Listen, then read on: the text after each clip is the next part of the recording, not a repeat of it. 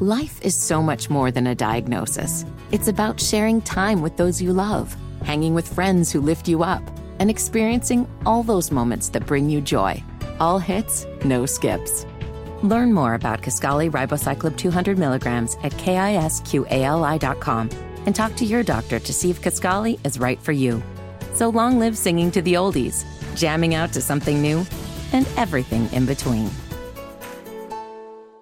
We are interested in talking to Matt Miller, ESPN NFL draft analyst, joining us here on The Fan. Matt, what's going on, man? What do you make of these odds where Will Levis right now, he is the odds-on favorite to be the number 2 overall pick? Does that make any sense to you? No, none. But Vegas is a big, beautiful city for a reason. These folks are pretty good at what they do. I do find it kind of funny. I don't know. I truly don't know this. Maybe you guys do. How accurate are the odds? Can we go back to last year and see, was Trevon Walker and Aiden Hutchinson felt like everybody kind of knew that would happen? Did they have Derek Stingley, the first corner off the board over Sauce Gardner, things like that? So I think it's fun. It makes the draft fodder a lot more fun, which I directly benefit from as a draft analyst. But I don't know if and it's funny because I think it's only 1 or 2 sports books that have Levis as the favorite. So is DraftKings hearing something different than FanDuel? What's going on with these odds? But it definitely makes things more fun and adds to the anxiety and the intrigue that is the NFL draft. Matt, in your latest mock, you have the Texans taking Will Anderson Jr. with the 2nd overall pick. For a long time, I felt like, okay, well, they'll take whichever the best available quarterbacks is there at 2, and then over the last couple of weeks, it appears that it was Bryce Young or bust for them. Is that what's reflected in your mock, that they're going to go defensive end because Young's not there? Or is there still, water churning around that a quarterback might be in their future regardless of who it is? I have them passing on a quarterback and taking Will Anderson from Alabama. I've been told that they have an astronomically high grade on Will Anderson. So I think that is where the winds are shifting that direction right now. It's not what I would do, but the sense I get from talking to people around the league is that the Texans see this as a situation where this is a bad roster, right? They won, 3 games last year, a handful of games last year. It's a bad roster, and that a rookie quarterback is not going to change that, especially with a new coaching system coming in. So I do think that that's where the intel is right now. That could change as we get closer to the draft. Things will firm up, but everything I've heard is Will Anderson, and the surprise would be Tyree Wilson, not a quarterback. I can't find anybody who says quarterback to Houston at 2. Which would surprise you more? And you might have answered it right there, Matt. Would it be Tyree Wilson being the number 2 overall pick, or would it be Will Levis being the number 2 overall pick, which might involve a trade possibly? What would surprise you more? I think, Levis would surprise me more. Also, and I know we have to take our own personal rankings out of the equation when we're talking about a mock draft, but I have Levis as my number 30 overall player.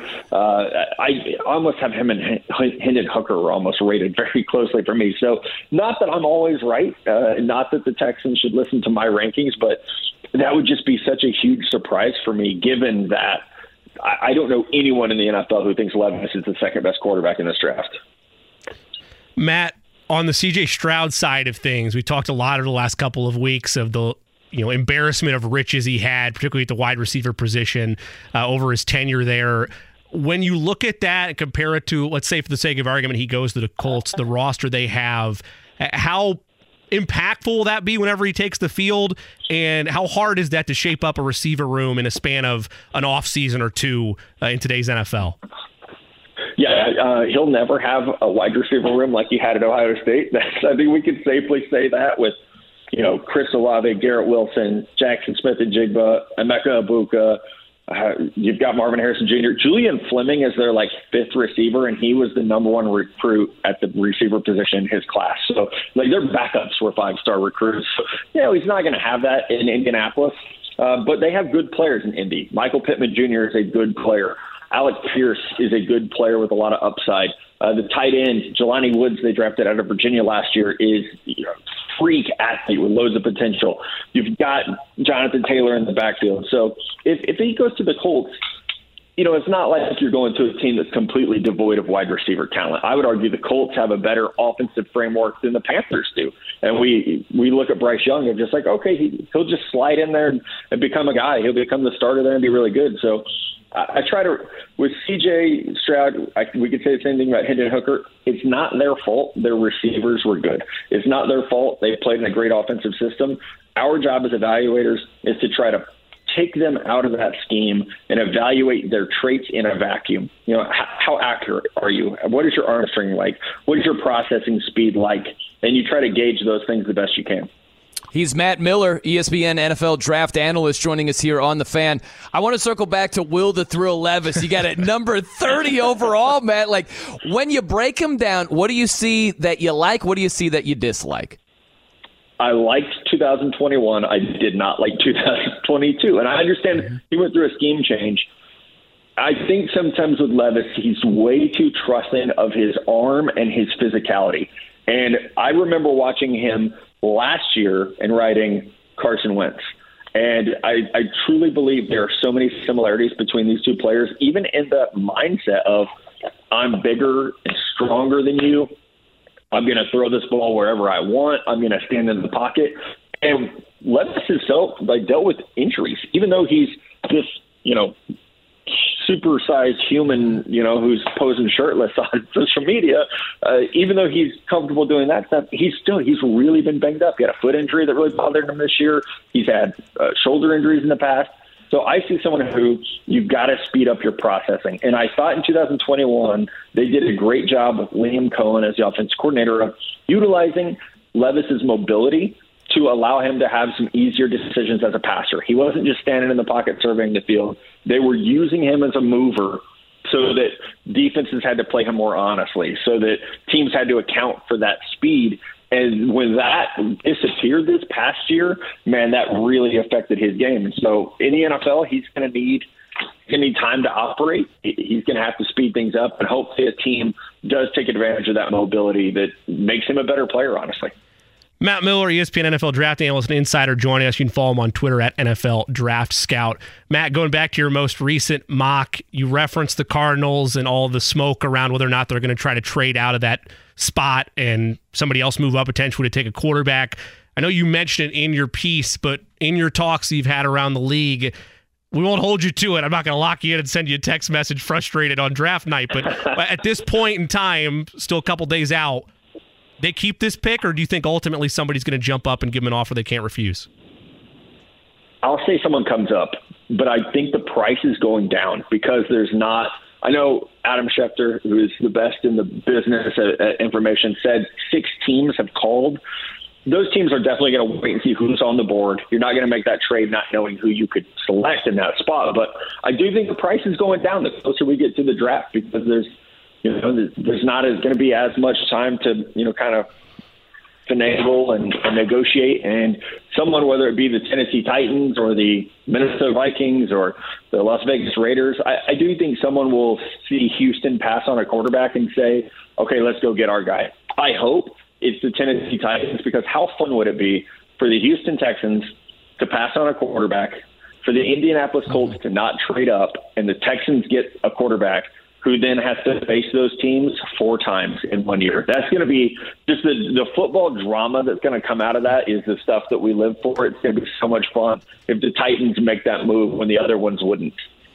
Matt, do you think it makes any sense whatsoever if the Texans are saying, hey, if we're being brutally honest with ourselves, if Bryce Young goes number 1 overall, we're not convinced about these other 3 top quarterback prospects. How about we go Will Anderson Jr. and we look to maybe Caleb Williams or Drake May next season? What do you think about the thought of deferring to the second half, if you will, and looking to the 2024 draft to go QB?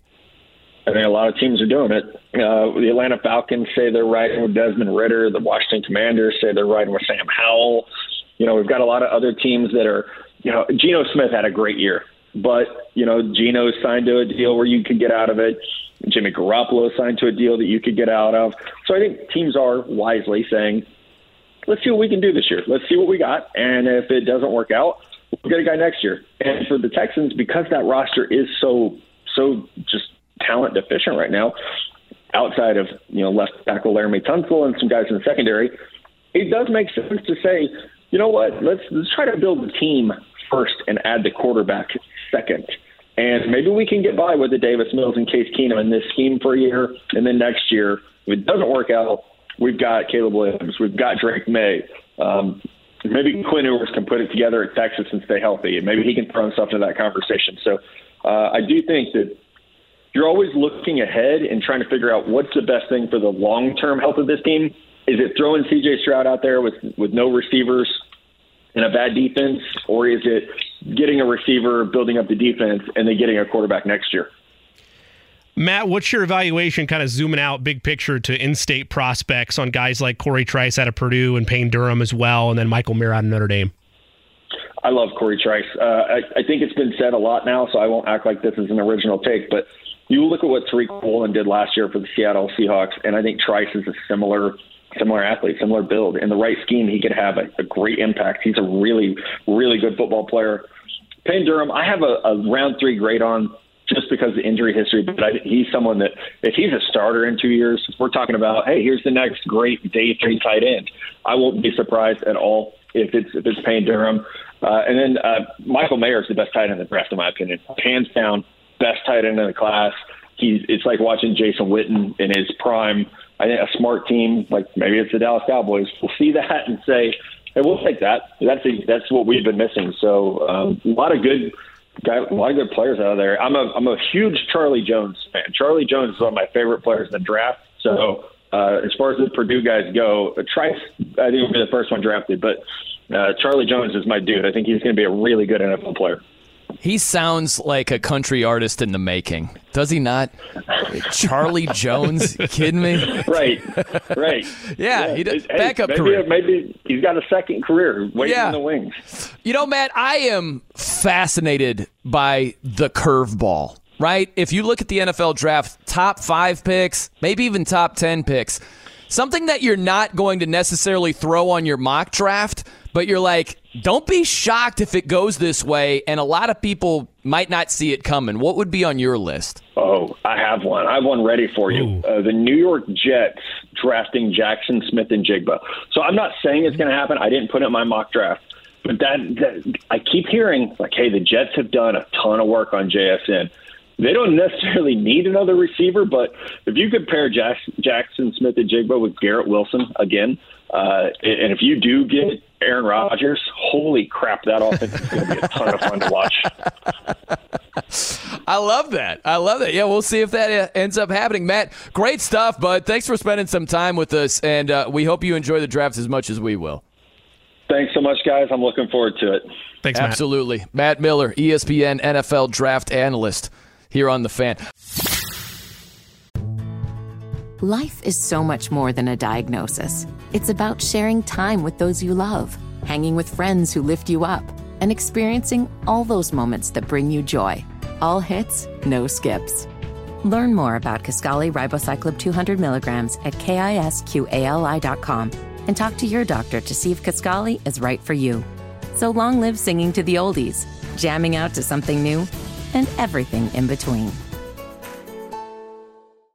I'm Brian Noe. He's Jimmy Cook here on The Fan. Want to welcome in Dan Devine, senior NBA writer for Yahoo Sports. And just give me a little grace here, Dan. We'll get to the NBA in a second, but I can't help it. Eddie Garrison, who's on the 1s and 2s, he played some Van Halen just there. And I have to know, Dan, are you team David Lee Roth or are you team, what's that hack? Sammy Hagar. My bad. Sorry, Dan. Way to not show bias Stop there. It. Good job. Is it Sam or David Lee, Dan? I mean, honestly, it's an insulting question that you would even ask me. It's David Lee Roth was the heart and soul of the band, and then everything after that was no longer Van Halen. Boom, Dan, you crushed it right there. Absolutely what I was looking for. I just wish Dane Fife was here, who does the show occasionally. And he's Team Sammy. Can you believe that, Dan? I find it objectionable, and I don't know Dane Fife. I'm sure he's a wonderful guy, but that opinion is objectionable. I have significant problems with that. Absolutely, man. Well, hey, serious basketball question.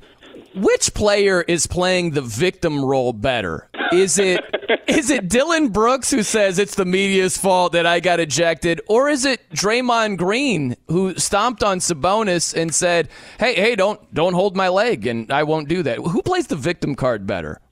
See, I think this is one where it really depends on your lens on the question. I think Dillon Brooks basically adopting the nickname Dillon the Villain since he was at Oregon, and then coming out and saying, the media has made me a villain. The fans are painting me as a villain. Dude, this is your brand. It is the brand you adopted. It is the one you have courted all season, not even all season long, all career long. And then to throw the rock of calling out LeBron James and then hiding your hand the way he did I am generally speaking a Dillon Brooks guy. I think teams need somebody who is going to go try to lock up the best player on the other team and get in their kitchens and try and make an impact without scoring. Dillon Brooks took that to a new level though by missing basically every shot he took and then getting himself run from an embarrassing game and then not talking about it. So he's playing the victim role well. The one who's doing the best with it though is Draymond, because he actually came back and made an impact. He made a serious impact in Game 4 to get them back to level in that series, because this is who Draymond Green has been. There's all the issues that people have with him for a wide variety of reasons, many of them justified, but you cannot argue with the impact he makes on the defensive end, and you saw that in a lot of situations late in that tight game to get them to a Game 5. Dan, I'm not sure how much you sprinkle into the gambling waters, but I made a proclamation on Friday with extreme confidence that because of all this Dillon Brooks nonsense, LeBron was going to go off for somewhere in the neighborhood of 30 points. We had a couple guests that came on it. They asked me for a lock. Like, that's it. Place it there. Didn't happen. I've made my apologies. I've had that moment for a bad beat. For me, moving forward, now I'm confused. Are the days gone where I can confidently bet a 27.5 or 28.5 for LeBron James in a postseason game, or is it just this series? So the extent that I get into the gambling waters is that my editor has told me that I am like unders fuel. I was at both of the Sixers Nets games and both of the Knicks Cavs games this weekend here in New York. I just went all 4 days, and I think we hit the under every time because my presence is like a cooler. So that's as far as I contribute to it. So apologies to everybody who had the overs. As far as LeBron, I mean, it's the culmination of kind of a slow walk that we've been seeing and people have been writing about and talking about. I've put my 2 cents into it over the years as well. Like, yes, the production is still great. He's able to crank it up when it's called for, when he needs to, but it's not always there when he wants it. And it's not there at like an easy 27, 7, and 7 like it used to be. That was kind of the whole point of getting Anthony Davis, right, of being able to have somebody else who can slide into the number one role. And where at the start of the last few seasons, LeBron's talking about, like, yeah, we're going to play through him. He's the number one guy. And when he's available and when he's locked in, he can certainly play like that. There's obviously just the availability questions, and then sometimes you have quiet games from AD like in Game 2 that make you wonder if that's a bankable solution. I think the biggest thing, the sunniest thing to take if you're a Lakers fan here is you're up 2-1 and you haven't gotten really like big LeBron games. You've been able to get up in this series. Austin Reeves, AD pick and roll, Rui Hachimura making shots, bringing them home in Game 1.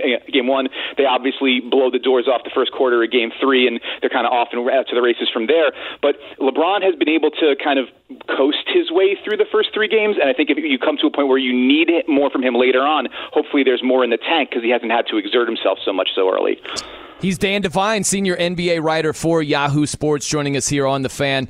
How about Kawhi Leonard, man? I'd love to see the guy out there, and he was sensational in Game 1. He went for, 42 minutes in Game 1, then 2 nights later went for 39 minutes, and now we haven't seen him since. Out Games 3 and 4, going to be out for Game 5. Is this the downside of load management, potentially, where you take a lot of days off, and then you try to ramp your body up full speed, and it doesn't respond? Is that what we're seeing here with Kawhi? I mean, listen, the next time I have real grand insight into what's going on inside Kawhi Leonard's body would be the first time. But I think the concern I'd have with that is I don't know that you can paint load management as a strategy with that brush. This might just be a very specific case, like the curious case of Kawhi Leonard as an individual, because as you saw, or that Ty Lue said after Game 1 when Kawhi went off, this is what we've been sort of saving up for. The whole point was to save up for this. And then you find out after that, after Game 2, he tweaked it in Game 1, but they don't really say anything about it. It started to swell. It got a little worse than they anticipated after Game 2, and then all of a sudden he goes from not on the injury report at all to out. And so the quickness with which these things can sort of crop up for him, the dramatic shifts and sort of swings in availability and form, it's unlike anybody else that I can think of in terms of the recent past, and it's why the beginning of this series was so kind of so stark. It's so eye-opening. You had people going, "Oh, right, maybe Kawhi Leonard's deserves to be considered in that conversation of the best guys in the league." And I don't think anybody forgot how good Kawhi Leonard is. It's just you haven't seen it as often as you need to kind of keep him up in that top 5, top 10 kind of conversation. Absolutely, game-changing talent on both ends of the floor when available. But ask any Clippers fan, and they'll tell you they've been tearing their hair out for the last 4 years, wondering how often they're going to get him. Dan Devine with us of Yahoo Sports. Dan, one of the biggest surprises to me, and maybe it shouldn't have been, is the Knicks in a commanding 3-1 series lead as this thing shifts back to Cleveland. When you look at Game 5 as you're previewing that and the journey for New York to get here, you expect them to close out, or how competitive a ball game do we expect to see in Cleveland here in 2 nights? I honestly, before the series, I picked Cleveland in 7, and that's still on the table. They've still they've shown the Knicks haven't played brilliant lights out basketball in their 3 wins. They've been better in winning time. They've been better in the clutch, and a lot of that traces back to Jalen Brunson, and they've been, and also to Mitchell Robinson, their center. The Cavs have a former All-Star and a future All-Star in the front court, and Mitchell Robinson's kind of depositing them into the trash can, consistently beating them up on the inside on the offensive glass. They have not had an answer for him. And that's opened all sorts of other stuff for the Knicks. But the Knicks they're not scoring particularly efficiently. They missed a ton of free throws and threes yesterday. These are winnable games for the Cavs if they can just get themselves right offensively. That's kind of the big challenge I see for JB Bickerstaff here.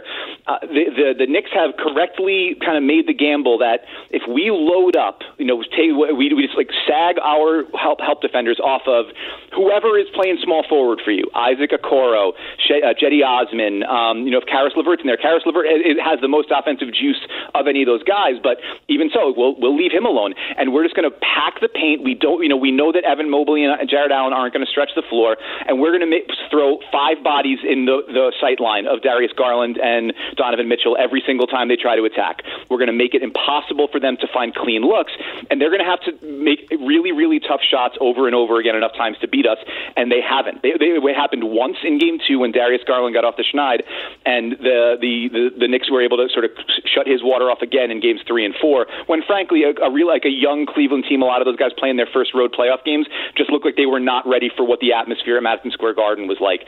I expect that sort of tone shift to help them back in their own, the friendly confines of their own arena in Cleveland.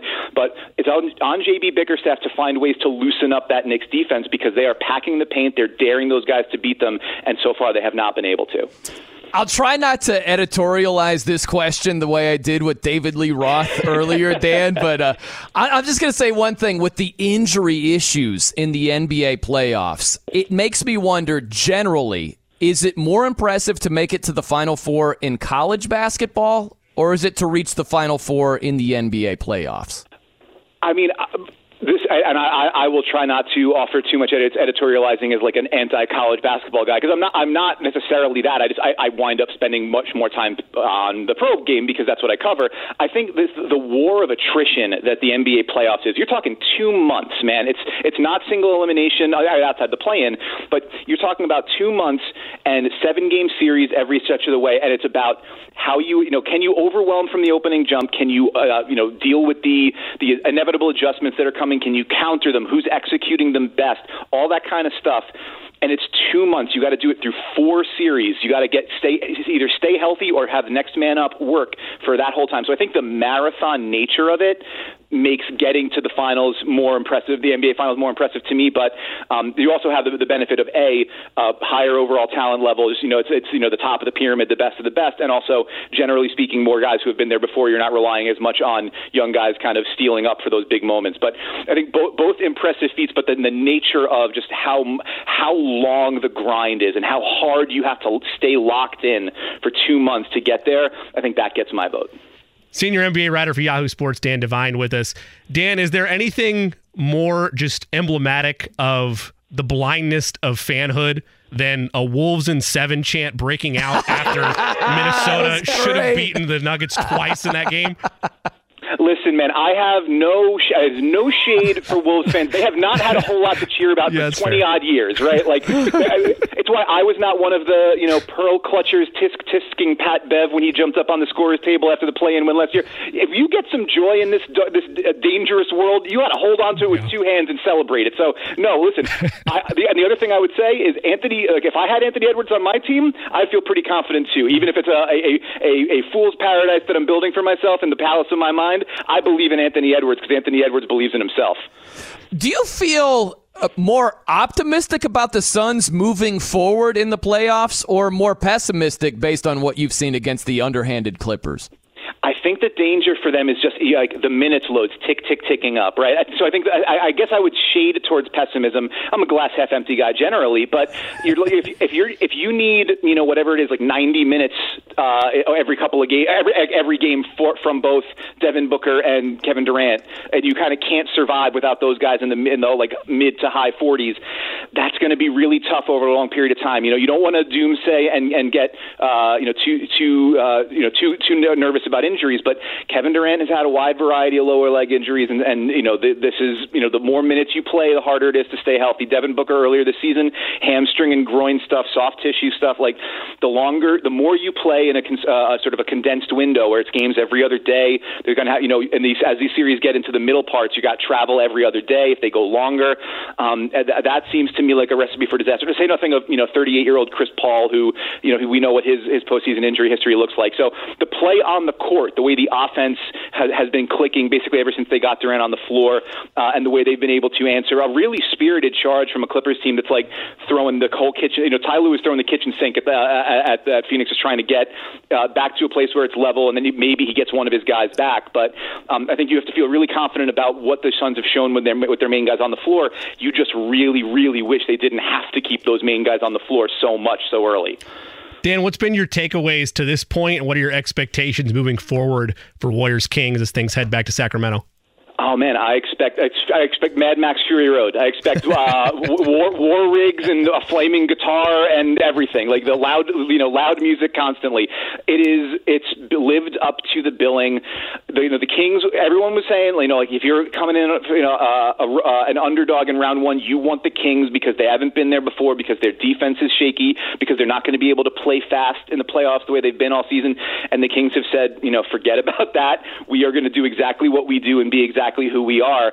And De'Aaron Fox has looked like an absolute star. Like no more asterisks or qualifications necessary. He is going head to head with Stephen freaking Curry and not blinking. So I think the idea that obviously the Warriors strike back in games 3 and 4. There's that. I think there is a sense that over a long series, the impact of Golden State's ability to crank up on defense, and they're just like the championship medal that those guys have, the list of accolades that they've accumulated, all the big moments they've been in together, and the way they know how to sort of squeeze and close is going to come to fruition. And that may well be, but I think they're going to have to beat the Kings. The Kings aren't going to give it up. They've shown enough through these first 4 games for us to believe that they're for real, and that the Warriors are going to have to throw the knockout punch. They're not just going to fall down on their own.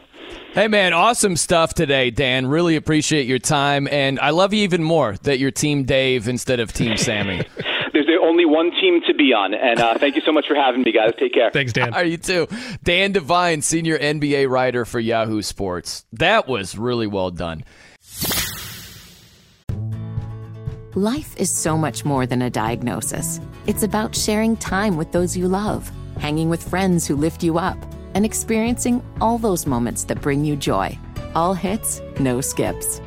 Learn more about Kisqali Ribociclib 200 milligrams at KISQALI.com And talk to your doctor to see if Kisqali is right for you. So long live singing to the oldies, jamming out to something new, and everything in between. I'm Brian Noe. He's Jimmy Cook here on The Fan. I want to welcome in James Boyd, Colts beat writer for The Athletic, joining us here. James, the the betting odds now favor Will Levis to be the number 2 overall pick. What's your reaction to that maybe being the possibility on Thursday? I do not believe that at all, honestly. I think that we're in this space now where it's like, how much stuff can you throw to the wall and see what sticks? So I've never given betting odds a lot of, energy, just because they change every day and it's just something to talk about. I see people tweet them out sometimes, but even then, it's not really reporting. It's just throwing numbers out there to see, what type of engagement you can get. So I understand it from the clicks perspective, but from the real perspective, I don't pay it any mind. James, I completely agree with you in that regard, except when we get inside of 4 or 5 days to where this is, because at some point, whether it's you, whether it's Adam Schefter, whether whoever's breaking the news, at some point, those numbers are going to shift to a point where, okay, maybe this isn't just smoke. Maybe there's legitimate fire here. Though I do agree with you on the Will Levis thing. I don't envision him being or going there at 2, rather. I don't think somebody's going to trade up. But as you look at all of that, as you take everything into account, the betting odds, what you're hearing from the team, what you're hearing across the board, at what point in this final week do you decide, when you see a nugget or you see a piece of news, oh, well, this is actually legitimate? This is where the winds are kind of really shifting now. Yeah, I think obviously the closer you get to the day, the more I think it probably gets fleshed out. But I would say the only thing that's really been defined is that Bryce Young is the presumed number 1 pick. Anything after that is still up for grabs. Houston's kind of being mysterious at number 2. But I'm always of the mindset, this is whether I'm reporting or not, it's just my look at life, that the least likely thing to happen is probably the way it's going to the most likely thing that's going to happen is that nothing happens and things kind of fall like where you would assume they would. So I know right now you have all these mock drafts and you put all these different things that could happen out there, and everyone's either yaying or naying what's going to happen. But I'm just thinking to myself, like, we're going to get so hyped up about all these different things, and then the board's going to fall pretty undramatically how you probably would assume it would. Man, I see a curve. That's what's driving me crazy, James, is I think we're going to get a curveball where you say, whoa, that's different than what I've been seeing for the last month and a half with all these mock drafts. I just don't know where it is. But you're of the mindset we're not going to get any major curveballs at the top of the draft, huh? Yeah, man, I just don't. I feel like, and this isn't really reporting. This is my, outlook on a lot of these things, man. You get so hyped up for so many different things to happen, and then you get there and it's like everyone was just calling someone else's bluff. Now, personally, I love chaos, so bring it on. I guess last year prepared me for it.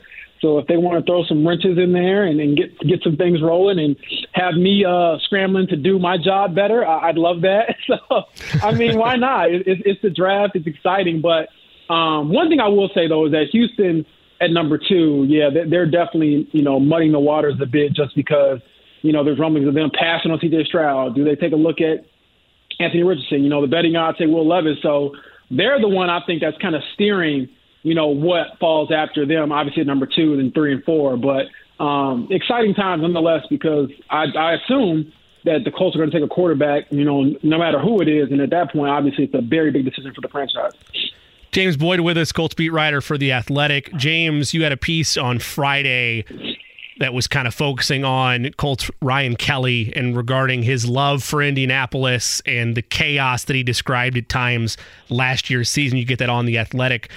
What were your overall takeaways? What did you learn the most from that conversation with Ryan?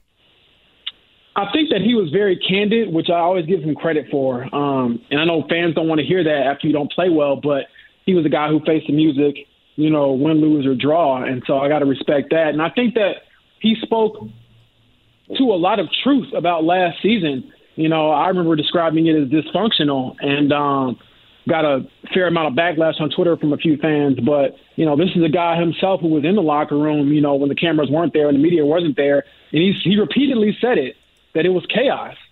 And so that's, someone who's been here for the longest out of all your Colts players. And if he's saying that, then I would imagine others are saying that in the locker room. Now, that doesn't dismiss his play. He has to play better. I think that he felt reassured when Shane Steichen called him the day he was hired to tell him, basically, you're going to be the guy. So we'll expect him to play better, I think, after going through that. And obviously it helps if you just have some stability at quarterback and some stability just within the franchise overall. There was, coaching changes, player changes, injuries, things of that nature. So you get JT back healthy, Shaq back healthy, get a quarterback in there, trust your new coach. Things should be, even though they're different, they should be a lot more, stable than last year. He's James Boyd, Colts beat writer for The Athletic, joining us here on The Fan.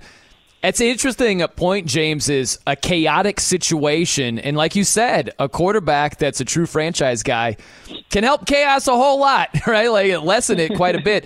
In your opinion, what quarterback that could be on the board would do that the best? And do you have any indication as to who the Colts might think that guy could be?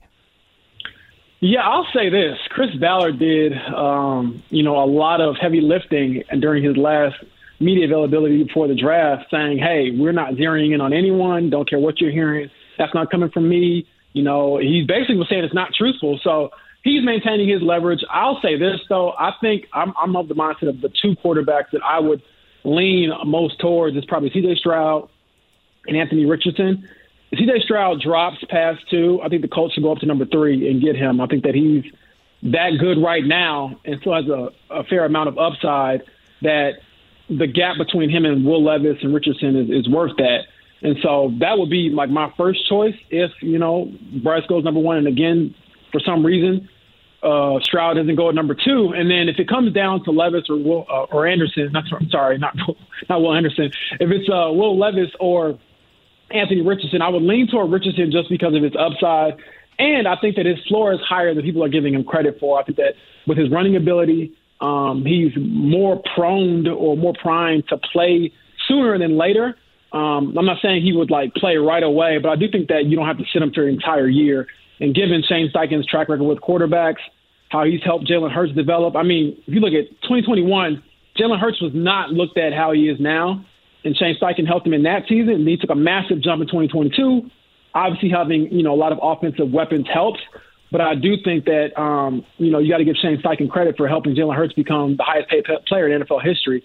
And so if he can orchestrate a similar timeline or infrastructure and just a learning curve for Anthony Richardson, I think that the sky's the limit for that kid because he is dynamic. And I think that you can't really pass on that because if you're going to roll the dice on the guy you got the biggest chance of winning with. Life is so much more than a diagnosis. It's about sharing time with those you love, hanging with friends who lift you up, and experiencing all those moments that bring you joy. All hits, no skips. Learn more about Kisqali Ribociclib 200 milligrams at KISQALI.com and talk to your doctor to see if Kisqali is right for you. So long live singing to the oldies, jamming out to something new, and everything in between. James, I know you've spent time with your own mocks. You've spent time consuming the beast. You and Zach Kiefer both. We had Dane Brugler on last week. As you look past the quarterback and after that selection's made, again, assuming it is a quarterback, and the other needs on this team, one could make a strong argument. You list it in your most recent piece that wide receiver is a need within that building, another weapon to have around a young quarterback. How aggressive do you anticipate the Colts will be in terms of rounds 2 and 3? Again, for the sake of not getting too much in the weeds, let's say they don't trade up, they get a quarterback at 4. They still have all their assets left. Yeah, I think that wide receiver has to be an area of need, and maybe you prioritize offensive line. For example, if Osiris Torrance is there at 35, the Florida kid, and it would help if you had Anthony Richardson, if that's your quarterback, wouldn't be opposed to bringing in his college teammate, but moreover than just being his college teammate, that guy is good. He's really good. And I think that he could come in right now and be your starting right guard and uplift this offensive line. So if he's there, I think it's a no-brainer. But I also think that, you can look at wide receiver. If there's a guy like Cedric Tillman from Tennessee who's a big-bodied receiver, can play over the middle, can be a pretty good blocker if he, gives more effort in that area and learns more about it. Even a guy like Jonathan Mingo from I believe Ole Miss, who's another guy, big body receiver who can, in my opinion, fit into the slot, for what Paris Campbell left by leaving for New York. He could slide in there. And obviously the bigger target, could probably be more durable. And then also, a guy like Jaden Reed, wide receiver from Michigan State, who I fell in love with at the Senior Bowl. He's a confident guy. Maybe it's because he's from Chicago, but he's a good dude.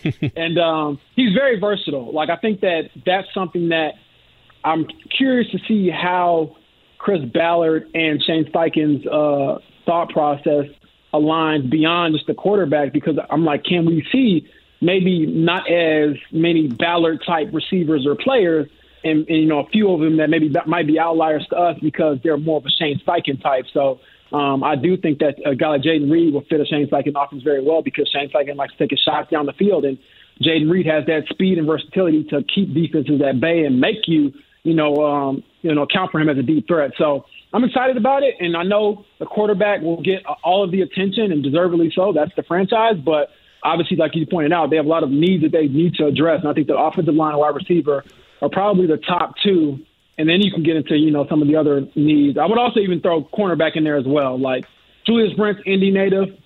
He might be a good selection in that third round. But again, like cornerback, wide receiver, offensive line, those are the three glaring issues for this team, in my opinion. Man, James, you mentioned what Shane Steichen, his role with Jalen Hurts in Philly. And I just stopped and thought for a second. You think about Philadelphia and Jalen Hurts just signing a mega contract extension, and they were just in the Super Bowl going toe-to-toe with Mahomes and the Chiefs. And we're 3 years in. Like, he came into the league in 2020. And so, think about that for the Colts, them striking gold with the right quarterback, upgrading the talent around him to resemble an Eagles-like roster, making a Super Bowl 3 years from now. Is that not likely to happen? Do you even have that as a possibility for the Colts 3 years from now? Their success resembles what the Eagles just were able to do.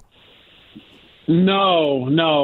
Obviously, as a writer, I guess I would love to cover a team that is a championship caliber team, but I would say no. And I think that that's important for the Colts to kind of soak in. The last few years, they've always built this team and approached the season as if they were a quarterback away from being a playoff team, a Super Bowl contender. But I think last year really showed that they have a lot of flaws they have to fix. And then even just the timeline of your players, like Buckner's 29, Grover Stewart's 29, Ryan Kelly's 29. You assume that these guys are going to be good for, you hope that they're going to be good for a long time, but you see a little bit of regression with Ryan Kelly. You don't know if Buck and Grover are going to be the same players they were a year ago, 3 years from now. So I would just say with how the team is built, the timeline is a little bit, confusing. They have to really, I think, this season decide if they want to, rebuild it truly or just kind of retool it, which has kind of held them back, in my opinion. But I would say to all the Colts fans out there, as much as, Jim Irsay talks about Lombardis and winning too, it's not going to happen in the next 3 years. And honestly, if I'm wrong, great. And then I'm going to Super Bowl and I'm going to have the time of my life covering Super Bowl. So I'll take that. James, we had a conversation, and I'm putting myself back in the spotlight here, but I just want to get your thoughts on it. We had a conversation last week, myself and Brian Noe did, about this landscape of the NFL. How many teams can realistically win a Super Bowl in the next 3 years? Perhaps I went a little bit too bold, but we made a bet, and I stand by it. I said 10 teams of the 32 have a legitimate shot to win the Super Bowl in the next 3 years. And the Colts were in the latter half of that. Obviously, they were in the 22 that I did not pick. How crazy am I for that? And I can give you some specifics if you want in terms of who I left out. But how crazy am I for that? And is it that insane, or is there really, to Brian's point, a dark horse I probably left out that can have a quick turnaround because that's what this league so often brings forward? I don't think you're wrong. I feel like there's a good amount of parity in the NFL to, have a legitimate 10 teams that could win it, pretty soon. But, I think some of the turnarounds can be a little misleading. For example, the Giants had a great turnaround from 2021 to 2022, but no one thought they were going to win a Super Bowl, right? No one really thought that they had enough to get there and win it all. It was a great season for them, not discrediting that. Even the Minnesota Vikings, they had that weird year where they were had a negative point differential through 13 weeks, but had a winning record, and it was really good. They only had 2 or 3 losses, but no one thought that like Kirk Cousins and that team was going to win it all. So I will say that, it takes a little bit of luck in the NFL because, any given play, any given, day, a team could, have a fumble recovery or an interception, or you could drop a pass, go to another guy's arms, and it changes the entire game, and that changes your season. But I would put a little caution out there that, there isn't going to be some crazy dark horse that comes out of nowhere just because I feel like it takes a lot. And obviously it takes a special quarterback, too, and those guys don't come along very often. I mean, people talk about Jalen Hurts now, but there were a lot of questions about him, when he first was drafted. And he was actually a questionable draft pick at the time, right, and even a questionable starter in 2021. And now he's solidified. People are going to pat themselves on the back. But I know you all are lying. Like, you didn't think he was going to be this good. Not all of you. So, yeah. Hey, good stuff, James. Really appreciate your time, man, and I can't wait for the draft. I would imagine you can't wait. It's almost over, James. Oh, man, I'm like and then this is me being selfish. I'm like, dang, man, I'm going to miss like this NBA game on Thursday night and Friday night because I'm going to be in the draft room, but got to pay the bills, man. And I can't complain too much. It's still a fun job. Yep. Absolutely, man. There he is, James Boyd, Colts beat writer for The Athletic. Good stuff right there, man, for sure. Always appreciate talking to James.